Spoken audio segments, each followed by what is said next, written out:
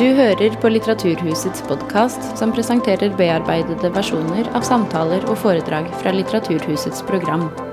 Er du interessert i mer informasjon, kan du gå til litteraturhuset.no for oversikt over alle våre arrangementer.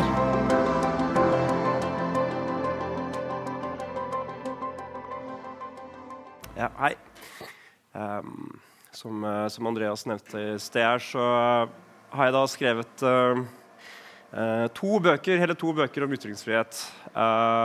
Men det kan da gi et feilaktig inntrykk av at jeg er en slags autoritet på temaet. Det er egentlig kanskje heller snarere tvert imot.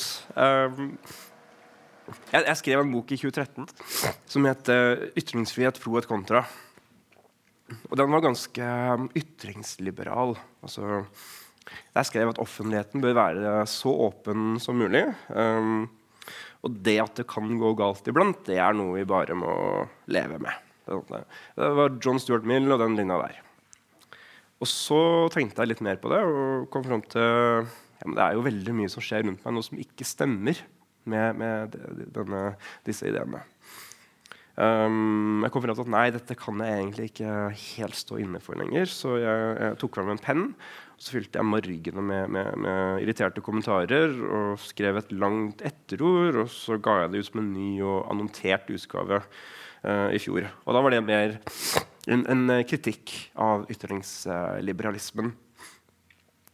Så jeg er kanskje ikke den rette personen til å gi et sånn klart svar på alle ytringsdilemmaene og spørsmålene våre. Så ja, det jeg i alle fall kan gjøre er å prøve å gi uttrykk for den forvirringen som hersker i mitt hode. Men for at det ikke skal bli mer forvirrende enn det behøver å være, så skal jeg gjøre noen avgrensninger. Så ytringsfrihet er et veldig stort ord. Iblant så blir ord så store at de nesten blir ubrukelige. Og jeg tror kanskje det har skjedd med ordet ytringsfrihet. Folk slenger det rundt seg på veldig sånn slurvete måter. Og det er spesielt en presisering som er helt nødvendig for å kunne si noe om ytringsfrihet. Og det er, snakker vi om den juridiske siden av ytringsfrihet? Eller snakker vi om den sosiale siden? Det at jeg kan snakke her i dag uten at myndighetene må godkjenne det først, og at jeg neppe risikerer bot eller fengsel for det jeg skal si, det er juridisk ytringsfrihet. Sosial ytringsfrihet er litt annerledes og mer komplisert. Det handler om ting som at Litteraturhuset valgte å invitere meg. Det handler om hvordan dere reagerer på det jeg sier. Kommer dere til å være høflig uenig, eller kommer det til å skjelle meg ut og kalle meg en drittsekk? Det kommer det til å gå så galt at jeg blir hengt ut i mediene og mister all respekt. Jeg trenger ikke svare på det ennå, så dere kan vente til dere har hørt hva jeg skal si. Så den første avgrensningen jeg vil gjøre, det er altså at det er den sosiale ytringsfriheten som jeg er opptatt av i dag. For det er der, tror jeg, de heftigste ytringsdebattene foregår i Norge i dag. Det er der det blir virkelig temperatur. Med mer temperatur enn når det handler om hva loven skal si. Og da tror jeg det kanskje er greit å bruke litt andre ord enn akkurat ytringsfrihet for å snakke om dette, for å presisere at da er det den sosiale dimensjonen vi snakker om. Ikke hva loven sier. Så de ordene jeg liker, de er ytringsvennlighet, ytringsrom og ytringsklima. Ytringsvennlighet det handler om hvordan vi møter andres ytringer. Så Litteraturhuset viser ytringsvennlighet mot meg ved å invitere meg. Dere viser ytringsvennlighet ved å møte opp og lytte høflig i stedet for å for eksempel boykotte arrangementer eller kaste milkshake på meg. Og hvis dere vil være ekstra ytringsvennlige, så kan dere kjøpe boka mi som ligger ute i bokhandelen. Men ytringsrom, det handler om min mulighet til å gjøre meg hørt. Jeg har et ganske stort ytringsrom. Jeg kan få tekster på trykk i avisa omtrent når jeg vil, og når jeg får lyst til å skrive en bok, så er det ganske lett å finne et forlag som vil ha den. Ytringsrom er ikke jevnt fordelt, og det ikke rettferdig fordelt. Som alle andre strukturelle ulikheter i samfunnet, så hjelper det å være en hvit mann fra middelklassen som kjenner de riktige personene og har de riktige kulturelle kodene innabords. Det ikke lenger et krav, men det hjelper. Ytringsrom har en økonomisk side. Det for eksempel, det lettere kanskje å skrive bøker i Norge enn i en del andre land, fordi vi har en del greie stipendordninger for forfattere, hvis du vet om den og vet hvordan du skal formulere søknader og sånt. Og så det enda lettere for meg å bruke tid på å skrive, fordi jobben jeg har til vanlig veldig fleksibel og betaler godt. Alt dette øker ytringsrommet mitt. Og så reduserer ytringsrommet mitt litt at jeg har vært forkjølet og fortsatt sliter med stemmen. Så jeg får bare være ytringsvennlige. Så mens ytringsvennlighet det handler om deg og din reaksjon på min ytring, så handler ytringsrom om meg og min mulighet til å gjøre meg hørt. Og ytringsklima da helheten av dette. Altså har vi et sunt eller et usunt ytringsklima. Hvordan kan det bli bedre? Hvordan har det endret seg? Og der kan vi også godt inkludere den juridiske siden av dette.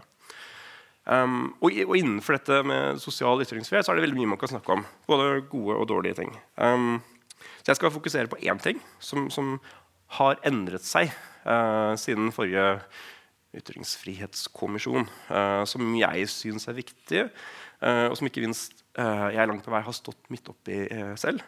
Og det at offentligheten i Norge og en del andre land har flyttet seg i en mer nasjonalistisk, sjåvinistisk, fremmedfiendtlig, ikke minst anti-islamsk retning. Eller sagt på en annen måte, de som står for slike ideer har et større ytringsrom, blir møtt med mer ytringsvennlighet i dag enn for 20 år siden. Og det en påstand som mange vil være kritisk til. For det vel heller motsatt, det ikke det? Det den politiske korrektheten som råder i Norge nå. Hvis du hvit mann, så skal du senke hodet, og hvis du attpåtil over 60, så skal du holde kjeft din gubbe. Det har blitt umulig å si noe kritisk om islam, og hvis du bitte litt skeptisk til innvandring, så du et ondt menneske. Og jeg tror egentlig ikke det et riktig bilde. Så har ikke jeg noen forskningsrapport med objektive tall som jeg kan peke på som beviser for at sånn det eller sånn det ikke. Det finnes noen objektive fakta her som vi kan peke på. Sånn som at Norge fortsatt gir offentlig støtte til Human Rights Service, til tross for at de har gjennomgått en skremmende radikalisering over de siste 15-20 årene, og endt opp som en fanatisk islamhatende blogg.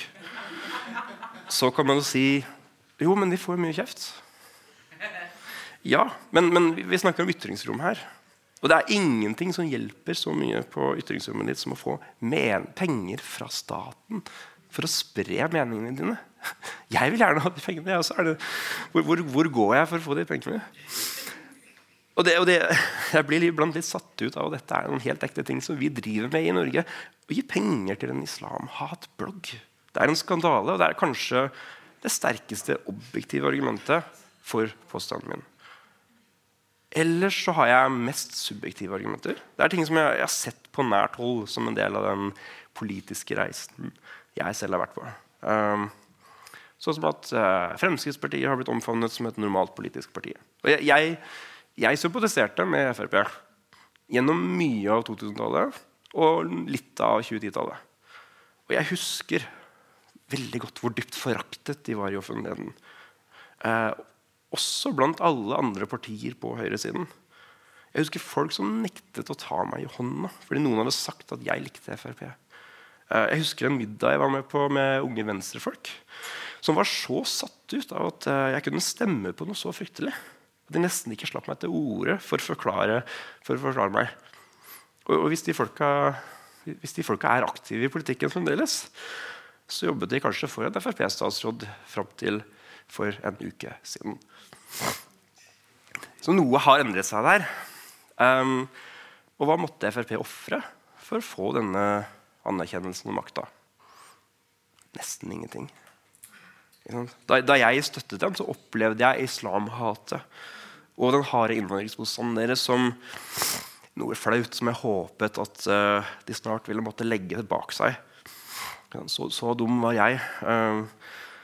Og så kan man si at det var sunt for demokratiet at FrP ble inkludert og så videre. Og noen snakker om en sånn trykkokereffekt, hvor velgerne for radikale partier de eksploderer hvis de ikke slipper til. Altså erfaringene fra for eksempel Sverige og Danmark tyder jo på at det kanskje er motsatt. Desto mer du samarbeider med islamhatere og tar ideene deres på alvor, desto mer islamfiendtlig blir politikken som helhet. Og så gjenstår det å se hvordan det går med Sverige på sikt, hvor de har valgt en annen linje. Men foreløpig så har de i hvert fall ikke bekreftet trykkokerteorien, mener jeg. Poenget er uansett at her har offentligheten flyttet seg. Ikke sant? Og det har den gjort utenfor Stortinget også, i aviser, i sosiale medier. Jeg sto midt oppi dette også, gjennom bloggen min på 2000-tallet, senere tekster i Minerva og Aftenposten, så prøvde jeg å finne frem til det jeg tenkte på som en seriøs, moderat islamkritikk og innvandringskritikk. Altså noe konstruktivt som tar fagkunnskap på alvor og ikke bare er sånn fikenblad for fremmedfrykt. Og der bommet jeg iblant, men jeg må si at det var et ærlig forsøk. Så prøvde jeg å trekke en grense mot islamhat og rasisme. I 2005 så kranglet jeg mye med Fjordmann, som dette hadde begynt å blogge. Jeg husker at den gangen så opplevde jeg at jeg sto for noe litt kontroversielt. Noe litt utenfor grensen til det akseptable i norsk offentlighet. Mens Fjordmann, han sto for noe som var så fjernt, så ekstremt, at det var knapt verdt å tenke på en gang. Den eneste grunnen til at jeg gadd å krangle med ham, det var jo at jeg er en kranglefant som liker å krangle med folk på nettet. Og i årene som fulgte, så merket jeg sånn, mitt syn, det ble gradvis mer stuerent. Jeg ble invitert til å skrive aviser og sånt. Men Fjordmanns syn, det ble nærmet seg og ble også litt mer stuerent. Altså, først var det jo ingen som visste hvem han var, men etter at Breivik siterte alle tekstene hans, så var det som om alle som var mindre ekstreme enn Fjordmann plutselig fremstod som moderate. Breivik, han var jo helt utenfor. Det er jo alle enige om. Fjordmann var ganske utenfor. Men hvis du bare passer på å være litt mer moderat enn det, så var du plutselig innenfor. Okay. Veldig rart. Jeg så denne prosessen i noe gang kalle Facebook-høyre, hvis du vil. Det var et sånn uoffisielt miljø av folk som var halvt innenfor offentligheten, litt sånn middels viktige mediefolk og akademikere, en del tilfeldige folk med sterke meninger og mye tid. Og der var det mye som flyttet på seg i årene etter 22. juli-angrepene. Det var åpenlyst islamhatere der, og folk diskuterte med dem som om de var verdt å ta på alvor. Og så var det mye fram og tilbake rundt for eksempel Human Rights Service og dokument. Er de innenfor, eller er de utenfor? Ja. Og den konsensusen som vokste fram, hvis man kan si det, det var jo mer moderat enn disse miljøene, men det utgjorde likevel et betydelig skritt i deres retning.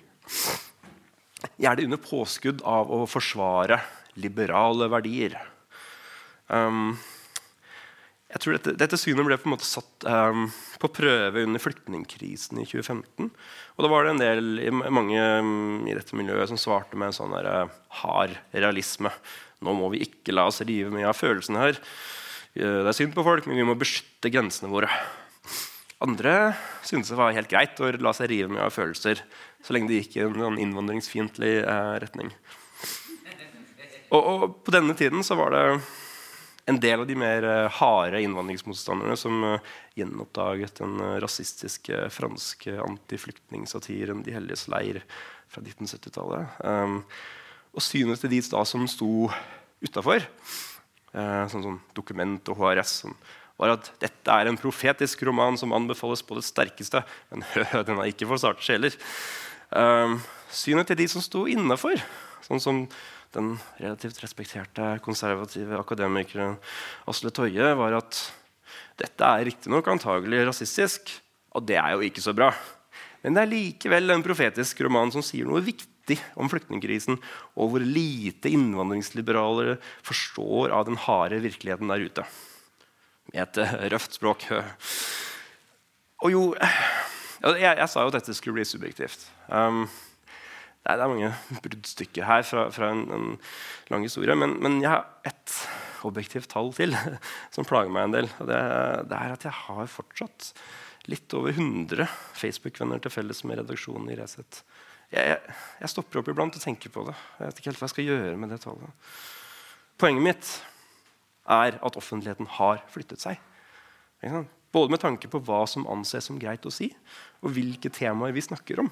Så spesielt de som står for en sånn noe mer moderat innvandringsmotstand og islamfrykt enn Human Rights Service og så videre. De har blitt møtt med mye mer ytringsvennlighet og fått et større ytringsrom enn de hadde. Så det en endring som har skjedd i ytringsklimaet vårt siden forrige ytringsfrihetskommisjon. Og så kan vi reagere på dette på 3 måter. Den første å si dette kjempebra, jeg enig med disse folka, og dette var på tide, og egentlig så burde vi gå mye, mye lenger. Den andre reaksjonen å si ja, men dette jo ikke bra, men det viktig med en liberal og åpen offentlighet hvor alle kan få si sitt, og også innvandringsmotstanderne. Det sunt at alle syn kan møtes på ideenes markedsplass, og så må vi bare stole på at dette fører oss i riktig retning på sikt. Og det tredje å si dette ikke bra. Det kommer ikke fra et sunt sted. Det kan bli verre. Og vi må gjøre noe mer aktivt for å forme en god offentlighet enn bare å si at alle skal med. Det første synet, sånn, hurra, det skal jeg ikke si noe om. Selvsagt synes du at alt bra hvis du enig med de som vant. Ferdig med det. Det de 2 andre synene som interessante. De som mener at dette har nok gått i feil retning, men uenige om hva det betyr og hva vi skal gjøre med det. Og da har vi altså det ytringsliberale synet, som langt på vei har blitt det rådende synet i Norge i løpet av de siste 10 årene. I alle fall i mediemiljøene. Og det en påstand du kanskje kan få bekreftet gjennom noen av de andre kommende foredragene i denne serien. Eller du kan se på debatten rundt Steve Bannons invitasjon til mediedagene i fjor. Så hva står ytringsliberaler for? Jeg kan svare på ved å si hva jeg sto for da jeg skrev den første utgaven av boka Ytringsfrihet i 2012-13. Da la jeg meg veldig tett mot det veldig meget ytringsvennlig oppførsel fra salens lege.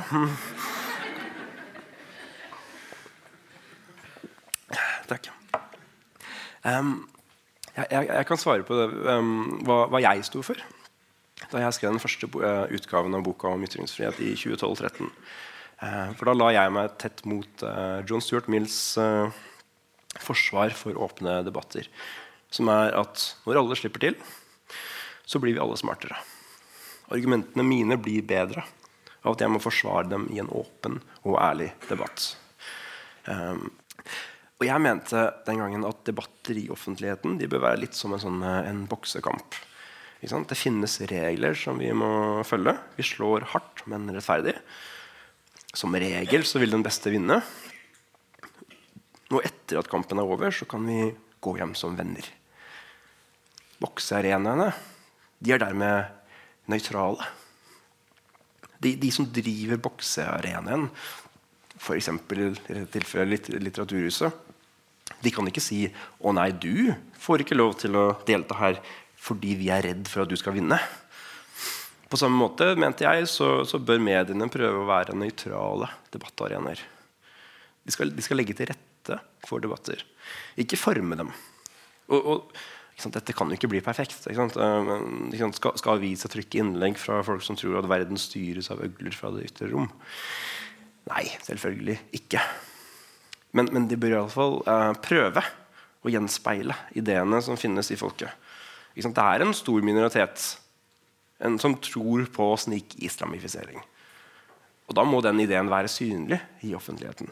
Vi kan ikke late som om den lille gruppen av mennesker ikke finnes. Så små de ikke. Og jeg sa på den tiden at jeg tror ikke egentlig at troll sprekker i sola, men hvis jeg skal kjempe mot troll, så vil jeg helst gjøre det i sollys. Og den ytringsliberalismen som jeg sto for, jeg tror ikke den var sånn håpløst naiv. Den var egentlig litt pessimistisk. Jeg skrev at det jo ofte feil side som vinner debatter. Løgn kan være veldig overbevisende. Men, avsluttet jeg boka med, den sjansen må vi bare ta.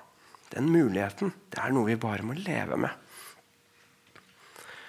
Og så har vi det tredje synet, da, at ytringsliberalismen ikke forstår hvordan offentligheten fungerer, og at vi må ta en mer aktiv rolle i å forme den offentligheten vi vil ha.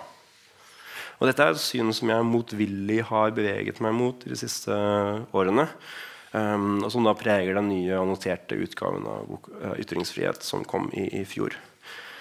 Og jeg sier motvillig, for dette høres så helt fryktelig ut. At offentligheten noe vi skal forme. Det høres autoritært og ensrettende ut. Ja, det jeg da som skal forme offentligheten? Det du? Det du? Med hvilken rett? Og med hvilke maktmidler? Men når jeg likevel har beveget meg i den retningen, så det fordi jeg ser at ytringsliberalismen ikke stemmer med hvordan offentligheten faktisk fungerer. Og det veldig mye bra i ytringsliberalismen. Det var mye riktig i det John Stuart Mill snakket om, under bestemte forutsetninger. Men ikke alltid.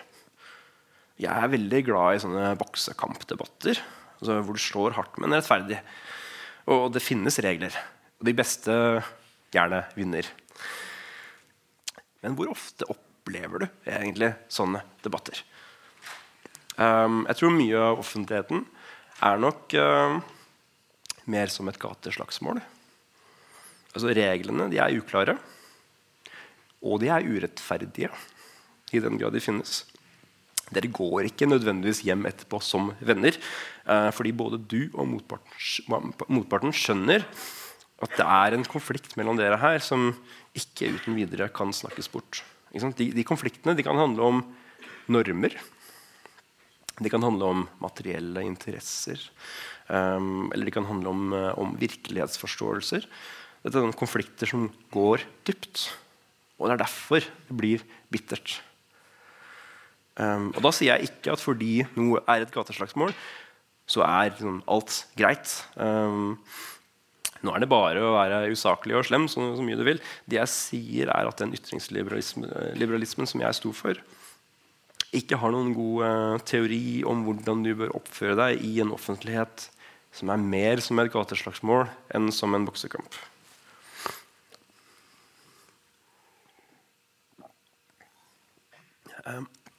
På samme måte så idealet om den nøytrale debattarenaen umulig. Som når en debattredaktør trykker innlegg fra islamhatere og sier nei, men vi bare gjenspeiler folket, det ikke vår jobb å dytte debatten i noen bestemt retning. Og det et veldig fint ideal. Det mye bedre enn det motsatte, som sånn debattredaktøren som bare trykker ting de enig med. Men det dessverre umulig, fordi offentligheten har begrenset med plass. Og du og jeg har begrenset med tid. I dette arrangementet i dag var det for eksempel bare plass til 2 foredragsholdere. Litteraturhuset valgte å la en av dem være meg. Det ikke et nøytralt valg. Og det at jeg slipper til i dag, betyr at det noen andre som ikke slipper til. Det et valg Litteraturhuset må stå inne for. Og ikke minst det å velge temaet ytringsfrihet. Da velger du bort alle andre viktige temaer man kunne hatt en foredragsserie om. Så som klimakrisen. Det også et valg som Litteraturhuset må stå inne for. Og hele offentligheten fungerer slik. Det noen som prioriterer. Og det det også noe som prioriteres bort. Mennesker og temaer. Og dermed så påvirker man også hva vi andre opptatt av. Det ikke mulig å bare gjenspeile folket. For du påvirker folket og samfunnet gjennom hva du velger å gjenspeile. Og alle disse prioriteringene, de åpner noen dører, og så lukker de andre dører. Du kan ikke både invitere en rasistisk hetser og hetsofferet deres til samme debatt og forvente at begge stiller opp. Og da kom jeg til den kanskje største tabben i ytringsliberalismen som jeg sto for, og det var at jeg snakket som om ingenting viktig står på spill. Og det gjorde ikke det for meg. Det ingen som gidder å hetse meg. Det ingen som sender meg SMS-er på natta. Det ingen som stiller spørsmål ved min rett til å eksistere i Norge.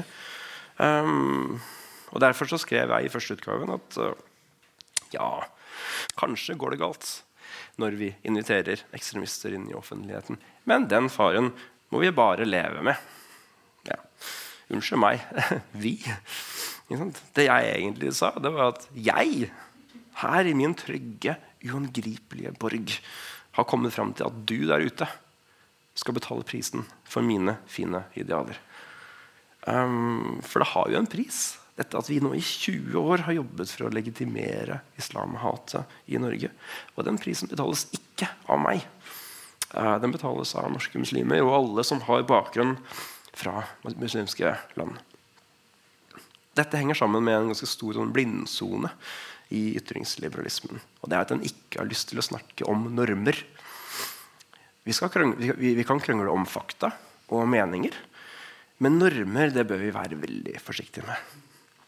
Så når du påstår at EU og arabiske land har en hemmelig avtale om å islamifisere Europa, ja, da kan jeg svare at faktaene dine de faktisk feil.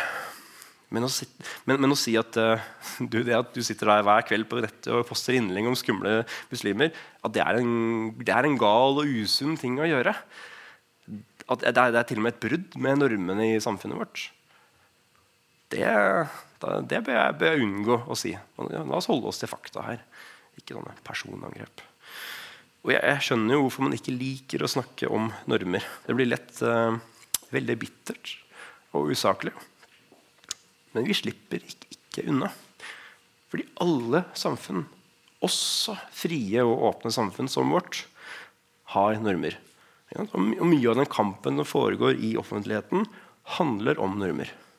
Normer, de håndheves ved å si at det der galt. Og da sier jeg ikke at normer allmektige, men de har en del makt. Og jeg sier ikke at normene står fast. De i endring hele tiden, og det nettopp derfor debattene våre blir så bitre. Fordi nye normer kommer og utfordrer de gamle normene. Så hva mitt ideal her? Det noe sånn autoritært? Ser jeg for meg at en person eller en organisasjon skal bestemme hva som sant, og hva det greit å snakke om, hvem som slemme og hvem som snille? Nei, tvert imot. Det jeg ser for meg en sånn desentralisert, kaotisk prosess som ingen har kontroll over. Vi frie mennesker. Dere kan velge om dere enige med det jeg sier i dag. Og vi med på å forme vi frie mennesker som inngår i fellesskap, og vi former de fellesskapene hver eneste dag gjennom hva vi gjør og hva vi sier. Og en del av måten vi former dem på gjennom å si at dette viktig å snakke om, det der ikke viktig. Denne personen bør vi lytte til, denne personen bør vi ikke lytte til. Dette riktig, det der galt. Og vi gjør dette hele tiden. Og det nettopp fordi vi frie at det vi som gjør dette, og ikke staten eller kirken. Så idealet mitt ikke at alle skal mene det samme, og så skal alle avvikerne kastes ut.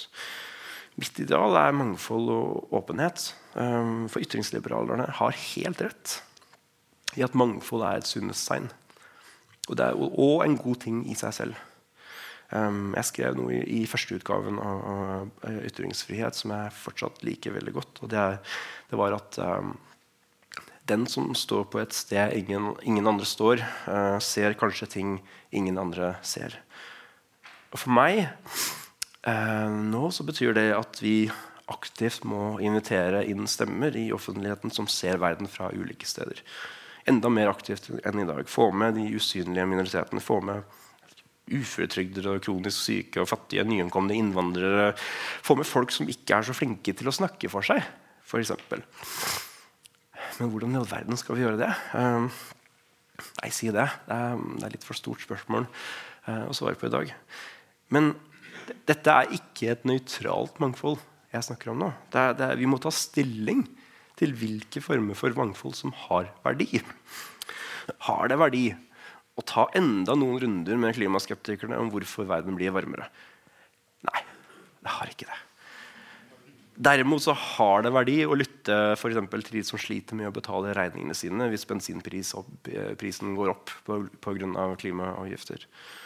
På samme måte så tror jeg at vi må velge mellom å ha en offentlighet som bruker også de neste 20 årene på å ta islamhatere på alvor, eller en offentlighet hvor muslimer fullverdige medlemmer som ikke nødt til å kaste bort tida si på å begrunne sin egen eksistens.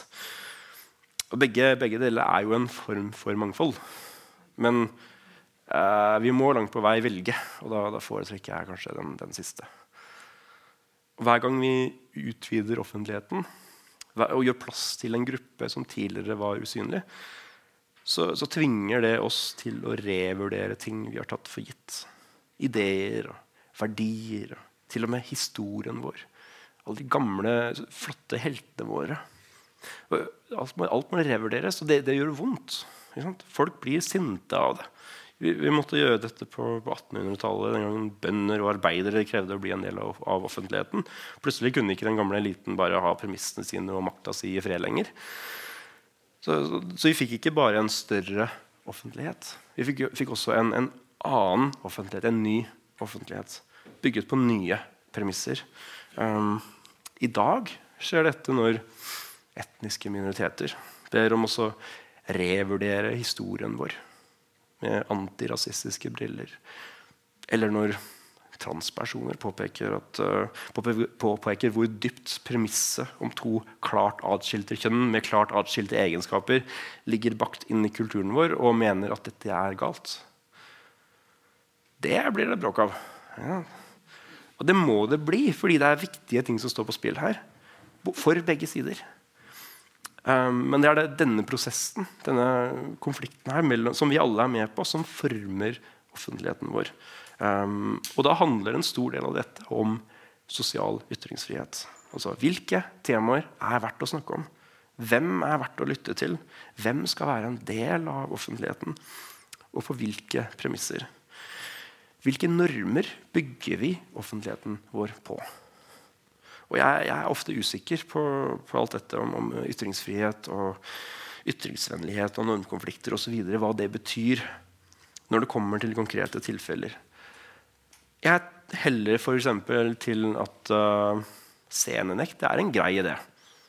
Ellers så kan ekstremister bruke sin plass i offentligheten til å definere seg selv som det ene av to legitime ytterpunkter. Og det jo dette islamhaterne langt på vei har lyktes med. Men jeg ikke sikker på hvor langt man kan ta dette før det blir noe destruktivt. Jeg tror også at det som avvises som polariserende identitetspolitikk i kronikker sånn cirka annenhver uke nå, egentlig ganske verdifulle ideer som vi bør lære å bruke riktig. Men at noen av de som bruker dem for nidkjære. Så dette ikke lett. Men det jeg sikker på, det at det sånn her i den sosiale dimensjonen de viktigste ytringsdebattene i dag foregår.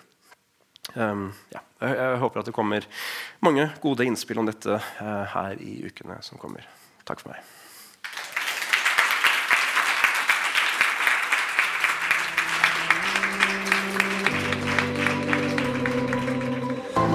Du har hørt på Litteraturhusets podcast som presenterer bearbeidede versjoner av samtaler og foredrag fra Litteraturhusets program.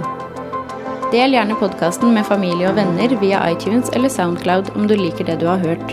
Følg oss også på Facebook og på litteraturhuset.no for informasjon om flere aktuelle arrangementer. Musikken laget av Apotek.